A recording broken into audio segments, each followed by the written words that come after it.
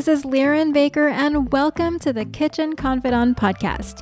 Today, we're on location in Santa Paula, California at Calavo headquarters. The Calavo family of growers has been providing us with avocados for nearly 100 years. Founded as the California Avocado Growers Exchange in 1924, Calavo's name became synonymous with avocados and has since expanded to provide us with Hawaiian papayas, tomatoes, guacamole, and more. Joining me is Brian Coker, the CEO of Calavo. Brian came to Calavo earlier this year with extensive expertise in the industry, which includes his previous roles as CFO, COO, and interim CEO at Chiquita Brands International. I am so excited to welcome Brian to the podcast. Hey, Brian. Hello, good morning, and thanks a lot for having me. I am so excited to join you here on location. It's such a treat for me, but I always start asking, what's the first thing that you ever cooked, and about how old were you?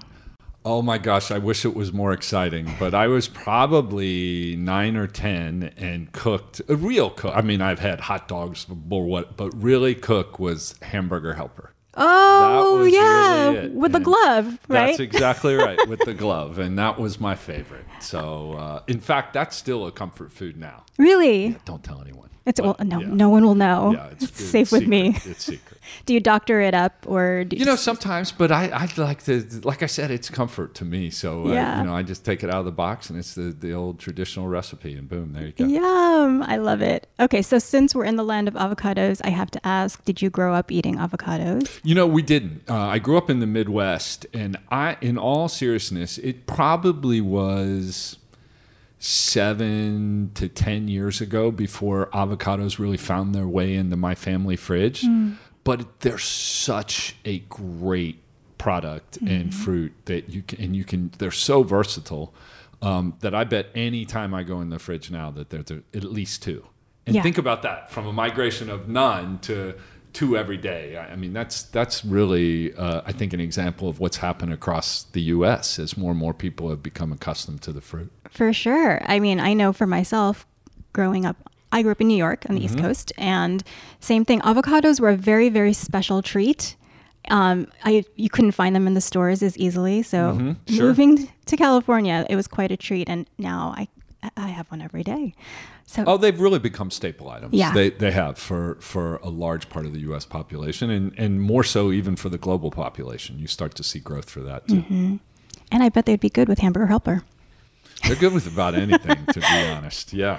So could you tell everyone a little bit more about yourself? You said you grew up in the Midwest, and what brought you to this world of produce and Calavo as well? Sure. So I grew up in Cincinnati, Ohio. I was kind of a traditional background, 2 working parents, went to college in the Midwest, started off an accounting career, ultimately came to Chiquita almost 20 years ago. Wow. And I started at Chiquita, and it was one of those things where they say, well, hey, our product's perishable, and that causes some stress. And I said, yeah, it's perishable. I get it. You don't have to explain that to me. Well, I didn't get it, right? Perishability causes a lot of stress on the business. And to have a cold chain that can get product like ours, like avocados, that are picked one day and probably on a store shelf 6-7 days later, you've got to be really good at things, and you've got to be really organized. And that was also probably part of the excitement for me. I fell in love with the produce industry, the speed that it has to operate, the challenges that it brings, both intellectual and working challenges. But I think more than anything, I really love the international aspect, and I have that here at Calavo as well. We have that as a Calavo family. We're a very diverse family. We have employees in Mexico. We have employees in the U.S. I bet greater than 60% of our employees around the world, their native tongue is something other than English. And I really love that aspect of our Calavo family. We've got 3,700 family members, and they're really unique and diverse and special, and it's really exciting to be a part of that. Yeah, and when you call it a family, it's a family of growers. So it was founded in 1924, right? Almost 100 years ago. Can you tell everyone about the original founders who created the California Avocado Growers Exchange? Well, it was really several growers that were in the area. Most of them were hobbyists, really. Oh. They were small grow. Maybe they had some groves in their backyard. They came together in 1924 and formed the California Avocado Grower Exchange. They had a small little packing house in Vernon, California. And I think that first year, maybe 25 or 26, that first year, they produced 180,000 pounds. Wow. Considering 180,000 pounds, considering now the U.S. consumes well over 3 billion pounds. That's it's crazy. Amazing, isn't it? Those numbers, Isn't it I can't amazing? even. But I think the real change came in 1926 or 27 when Rudolf Haas, who was a postal worker, a postman, I did not realize had that. found a strange variety growing in his little backyard and named it the Haas variety. And now the Haas variety is substantially everything that we get around the world. So it started off from there. And kind of think about that. Think how strange that is to say, here's one little tree 100 years ago, and now for the most part it's the variety around the world. Do we know where that tree is? Is it protected? I don't know. You would think it would have like a vault around it, like the crown jewels. I hope you could probably sell tickets to go see the tree. Yeah. So Santa Barbara, which is close by, that's definitely one of the first growing areas. Right. And then here is Santa Paula. What makes this area so ideal for growing avocados? Well, avocados need an arid, almost Mediterranean climate to really do well. So kind of going from Santa Barbara down to San Diego, you get that arid climate, you get a soil that is the right mixture, you get the temperate climate for most of the year. Avocados do not do really well if it gets really cold or really hot, so a temperate climate throughout the year is very helpful. They sound like me. Yeah, exactly. Right? That's something that I can absolutely relate to. Yeah. But I think that environment is really, really helpful to avocado production. And that's why they're so successful in Mexico, too. Very similar circumstances in Mexico. Yeah, no, the avocados are smart. They are. So you mentioned the Haas variety. Is that definitely the primary variety that Calavo grows? I bet you'd go out of your way and search for a long time to find something other than a Haas variety. So is it 100%? It's not 100%. There's gem variety and there's lamb Haas. So there are some that find their way in market, but it's got to be more than 95%. Wow. I bet. Yeah. That's incredible. And they have a unique advantage. They have the right size and they have the right productivity. The combination of those two to make growing efficient. Right. And meet the market needs. And I'm guessing it's kind of resistant to disease, things like that. As best as it can be. We don't have to, in California in particular, we don't have to do a lot of spraying and other things. Part of that is that arid climate helps as well. That's true. Mexico doesn't have to do a lot of those things. We do some, but not a lot. And I think the greatest thing is the avocado has one of nature's most protective devices, which is the skin. True. So that really, really helps as if you think about organics and the impact of some of the agricultural practices that need to be done to make an avocado plentiful enough to feed the world. Nature's got a very good protective skin for it. Yeah, well, I guess that's a good thing. Someone was telling me recently that avocado trees are very hard to grow. Is that true? That was just hearsay, but I guess they tried. Well, I think a lot of it depends on where you're trying. If you told me in Chicago, I'd say they're very hard to grow. Here in California. Here in California, I think the climate is right. Now, you still need to make sure you have irrigation and access to water, and our growers do a great job of sustainable farming practices. They really do. So, we're using drip irrigation as opposed to just spray or like watering your lawn. We'll do fertilization where they send fertilizers out through the drip irrigation so that it's very precise and we're not wasting. The avocado tree creates its own mulch. So as leaves drop, It creates a kind of a covering and a mulch that retains some moisture and provides very specific nutrients back into the soil. So we're trying to do a lot of things with respect to labor, and then even further than that, we'll do things trying to conserve energy and water as we pack. So a lot of good things in this. That's one of the great things about working in this industry too. We sell a great product that's great for our consumers, and we can feel really proud about being in the industry. Yeah.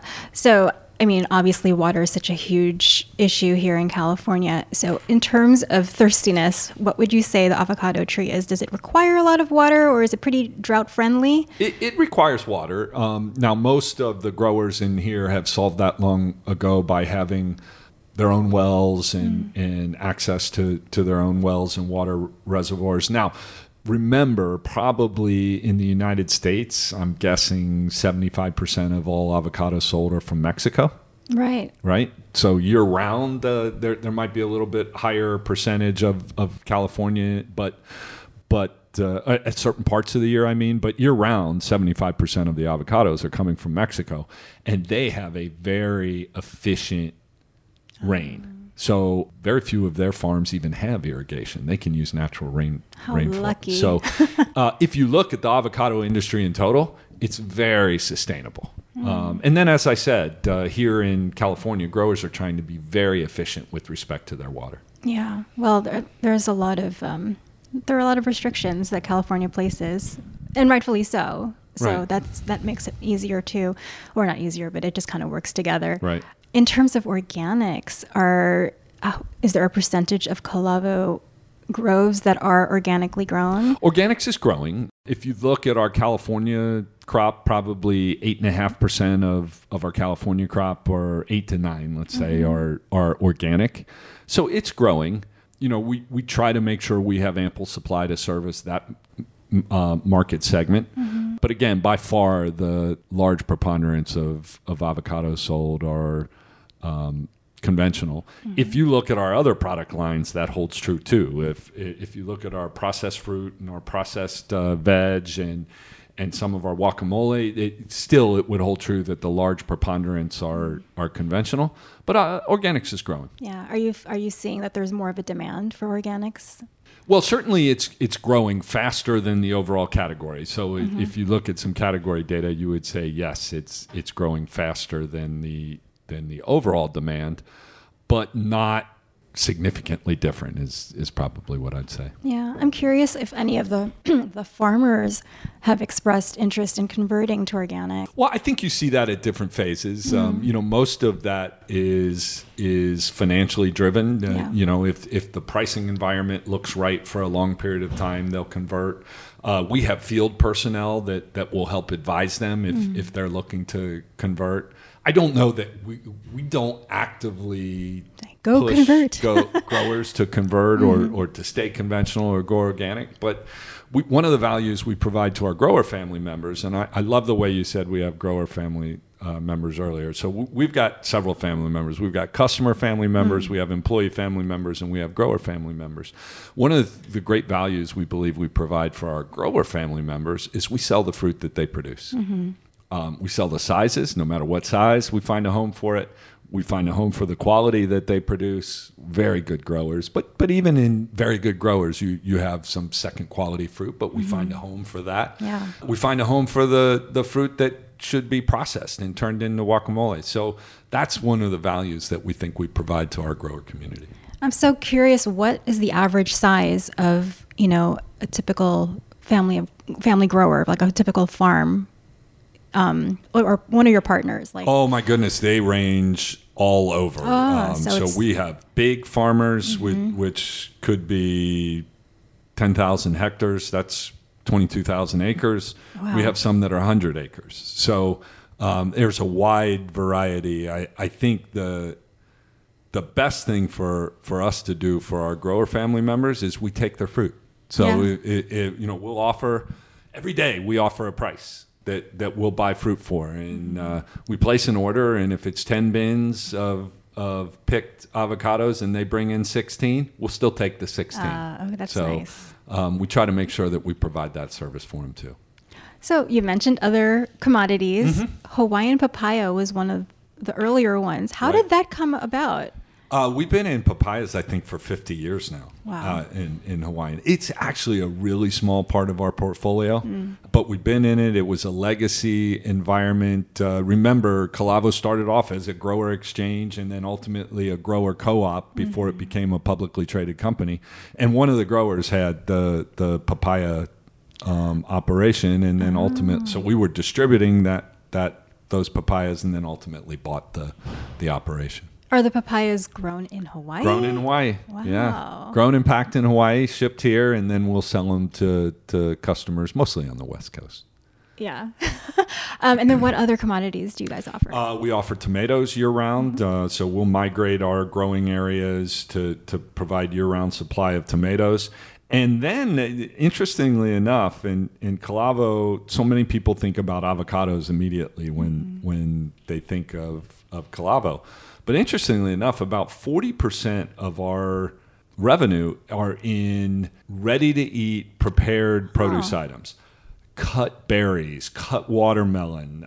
If you go to a store and you see that cut product that's already in a clamshell or a wrap, we'll do a blend of vegetables that we'll do for people. We'll make deli sandwiches. We'll make pinwheels.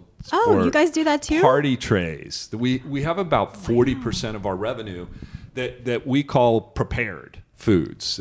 So in addition to guacamole, we do those types of prepared foods, and you can find those all over in retail stores across the U.S. We've got actually 5 processing facilities in the United States to service retailers throughout the U.S. with prepared products. Wow, that's huge. I didn't realize it included all the other foods. I thought it was just strictly produce. Well, it's mostly produce, but there is some deli items. Yeah, we make some deli sandwiches. We make some pasta salad. We make some egg salad. We do a little salsa. So it's a little bit broader than just produce, but the core of it is processed that's convenient, ready to eat, ready to grab and go, and on the shelves in retail distribution channels. So what other channels are there? You've got... We operate in food service as well. Several of our customers are in the food service channel. And then we operate in convenience. Over the last probably 7 to 8 years, we've seen the convenience channel really bring produce, grab and go, and ready to eat destinations into their stores. And so we try to play there and help service their needs. Some of them have fresh cut fruit needs. Some of them have deli sandwich needs where they don't have the labor to make sandwiches in the store or cut fruit in the store. And we can do that for them and get it to them very efficiently. Oh.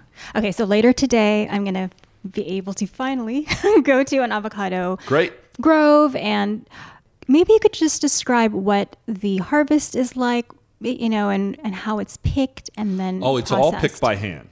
That's really an interesting piece of this. So we hire picking and harvesting crews. It's picked by hand. They're cutting the low-hanging fruit off of the tree. The higher fruit, they have a little gadget. It's almost like a pool skimmer. Almost like those apple pickers? Yeah, it's like a pool skimmer that has a blade on it. They cut the little avocado off and it falls into a basket that then they can then put in the bins. After they harvest, they take to the bins to our packing house. And our packing house will sort that product by size because avocados are sold by size. And then we'll also sort it by quality. So if a large portion of our product is the highest quality you can get, but you're dealing with an agricultural product, and so sometimes there's a little blemish or a scar or something like that. The pulp of the fruit is always good, but there might be a little sun scar or maybe some bruising that we'll take care of.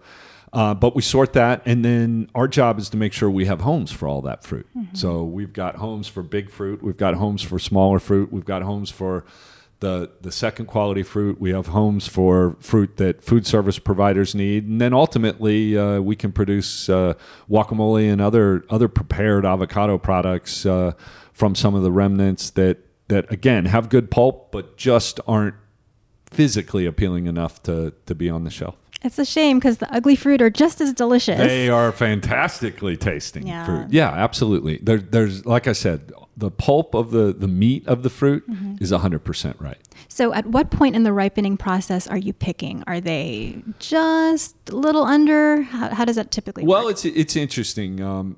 The fruit is picked hard, so it's not ripe, but it's to a maturity level. And the maturity level is usually measured by oil content. So the avocado, as you probably know, has wonderful oils. And as it matures, it reaches a certain oil content. And a combination of dry matter and oil content. Now, it can stay on the tree for a while. So unlike a banana or a tomato or a strawberry, where it becomes ready to pick, then you've got to pick. Yep. Right? The avocado can stay for a while, so we can manage flow a little bit. Oh, that's nice. But it's nice and hard and firm. After we pick it, our harvest teams pick it, we sort it into the right sizes, we send it to a distribution center where we'll also ripen it, because most of the consumers want a product that if they buy it today, they want to eat it tonight. So we'll ripen it for them, and it'll get a little, there should be some firmness, but shouldn't be hard. And that'll help people guide as to when it's great to pick and eat. So if they're at the grocery store, what should they look for? If they're at the grocery store, you kind of take it in the palm of your hand and just put a little pressure on it. And if there's a little softness in there, it's probably great. If you get it home and it's not quite ripe yet, there's some other tricks. You can wrap it in a paper bag. You can put a little banana peel with it. The banana releases ethylene, which helps the avocado ripen. So there's some tricks, but it should have a little give in it. It should be firm, but not hard. Okay, so now I'm getting hungry. What is one of the most interesting ways that you've heard someone, or maybe you've tried an avocado? We have had everything, and particularly in the last 7 months, I've tried everything. Yeah, I avocado, bet. Right? I've tried fried. I've tried chocolate covered. We've had avocado ice cream. We've had avocado shakes. For me personally, and so you get avocado toast sliced on salads. You can get it all kind of different ways. Yeah, I love simple foods. I love cutting an avocado open, taking the stone out, doing a little crisscross cut in the half of an avocado, putting a little salt and pepper on it, and then eating it right out of the skin. And that to me is wonderful. It's creamy. It's tasty, little salt to go with the creaminess.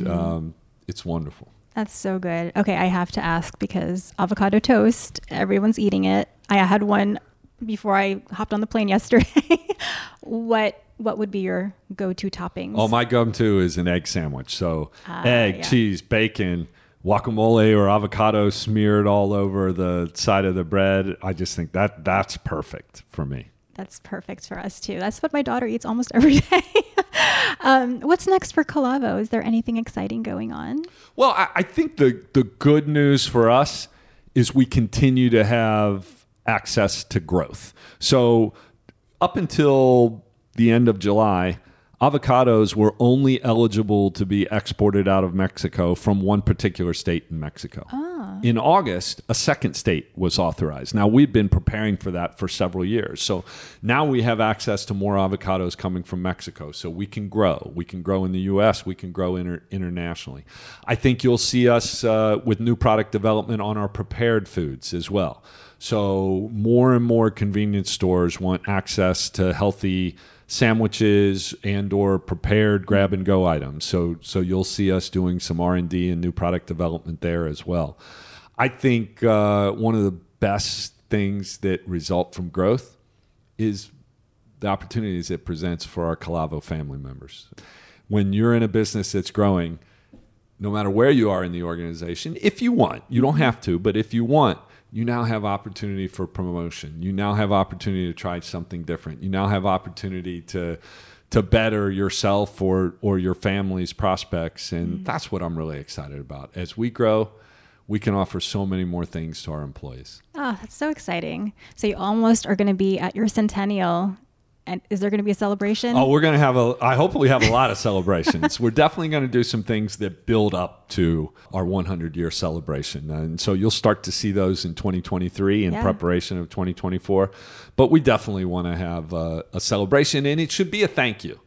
At the end of the day, we've been around for 100 years because we've had great growers, great supplier partners, and we want to thank them. We've had very supportive customers, and we want to thank them. And then mostly, I want to make sure we thank employees. As I mentioned, we have 3,700 Calavo family members. This doesn't happen unless 3,700 are moving in the same direction. No, and so I'm really thankful for the work that they do, the passion that they bring. I love it. If you can see some of our other facilities, you'll see how proud people are to work at Calavo and wear their Calavo shirt or their Calavo hat. And it's energizing to me when I go out there. I go to visit our sites. I think I'm more excited than they are, and it's really fun to be part of a family like that. Well, I definitely feel the energy. I've only been here for maybe an hour now, but everyone's so nice and so happy. But that's part of our culture too. Yeah. In my belief, it's easier to do business with people that are pleasant. Right. It's easier to do business with people that smile. Mm-hmm. It's easier to do business with people that say please and thank you. Yeah. And those don't cost anything. Now, it doesn't mean you're a pushover either, right? You can be a strong businesswoman, a strong businessman. You can be strong while being pleasant. And that's what we like. We like transparency. We want to look people in the eye. I want to make sure that when employees hear messages, they hear it directly from me or directly from one of the other leaders. We never want them reading things in the paper about it. So we try hard to communicate, and we try hard to educate. Many of our employees who work in Santa Paula don't know what's happening in our facility in Atlanta. So we try to educate. We show them videos. We try to educate them on that. Or Atlanta doesn't know what goes on in Los Angeles, or Los Angeles doesn't know what happens in Mexico. So we want to spend a lot of time sharing our story with our employees because they need to know that they're not alone. They've got 3,699 other family members that are trying to help them as well. Yeah, and each person is an ambassador, so that's pretty 100% cool. Right.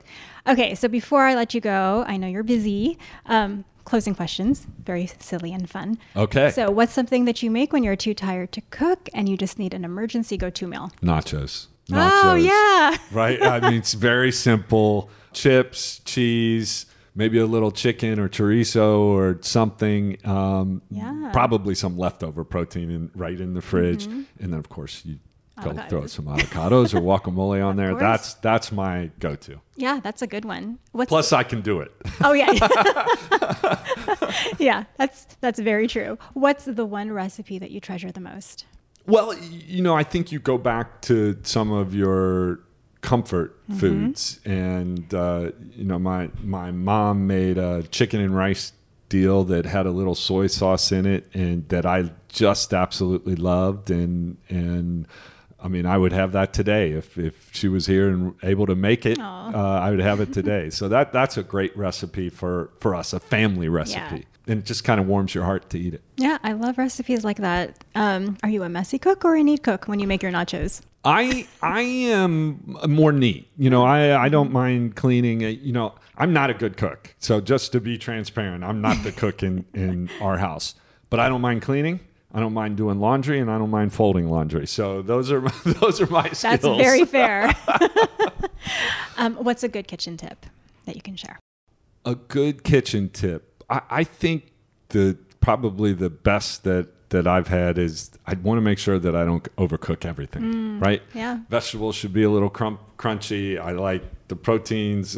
Chicken I don't, but if you're, if you're doing salmon, if you're doing beef, have a medium rare. Don't overcook it. There's so much flavor in food, and we don't want to cook all the flavor out of it. Exactly. I agree. Okay, every Friday I try to share 5 little things, something that made me smile that week. Is there something that made you smile this week? This is going to sound so corny, no, so this I is apologize in advance, right? I'm telling you, every day I come into this place, I end up smiling about something. seeing the ladies at the front desk, I smile. Having a chance to talk to some of our employees, if either visiting a location or being remote, going to visit our customers, every one of those gives me a chance to smile. And my two favorite things, three really, in the whole world are to spend time with customers, employees, and growers. Those are my three favorite things. Everybody has stuff in their job that they do because they have to do, but maybe they don't love. Right. Those three things I love. Those three things I get energy from. I get excited about. I get personal pleasure from. Mm-hmm. And so, literally, smiling is very easy for me. Aww. Thursday also helps because Thursday here in Santa Paula is burrito day. What? Wait. Yeah. What do you mean, the whole town? No. Just for our office. Oh, so okay. We all chip in, get some burritos, and so that Thursday has an extra special smile. Oh my gosh! You just missed it. Darn it! Well, you know what? That's a great way to close out the week. That's 100%. Just a little past that hump day. So very cool. You guys are doing such fun work. I can't wait to get out in the fields. Thank you again for having me and for spending time with me today. No, thanks for coming and visiting. And you're going to love the fields. And we'd love to get you in some other locations so you can really see how everything comes to life. Yeah, I'm excited. Thank you again. Thank you.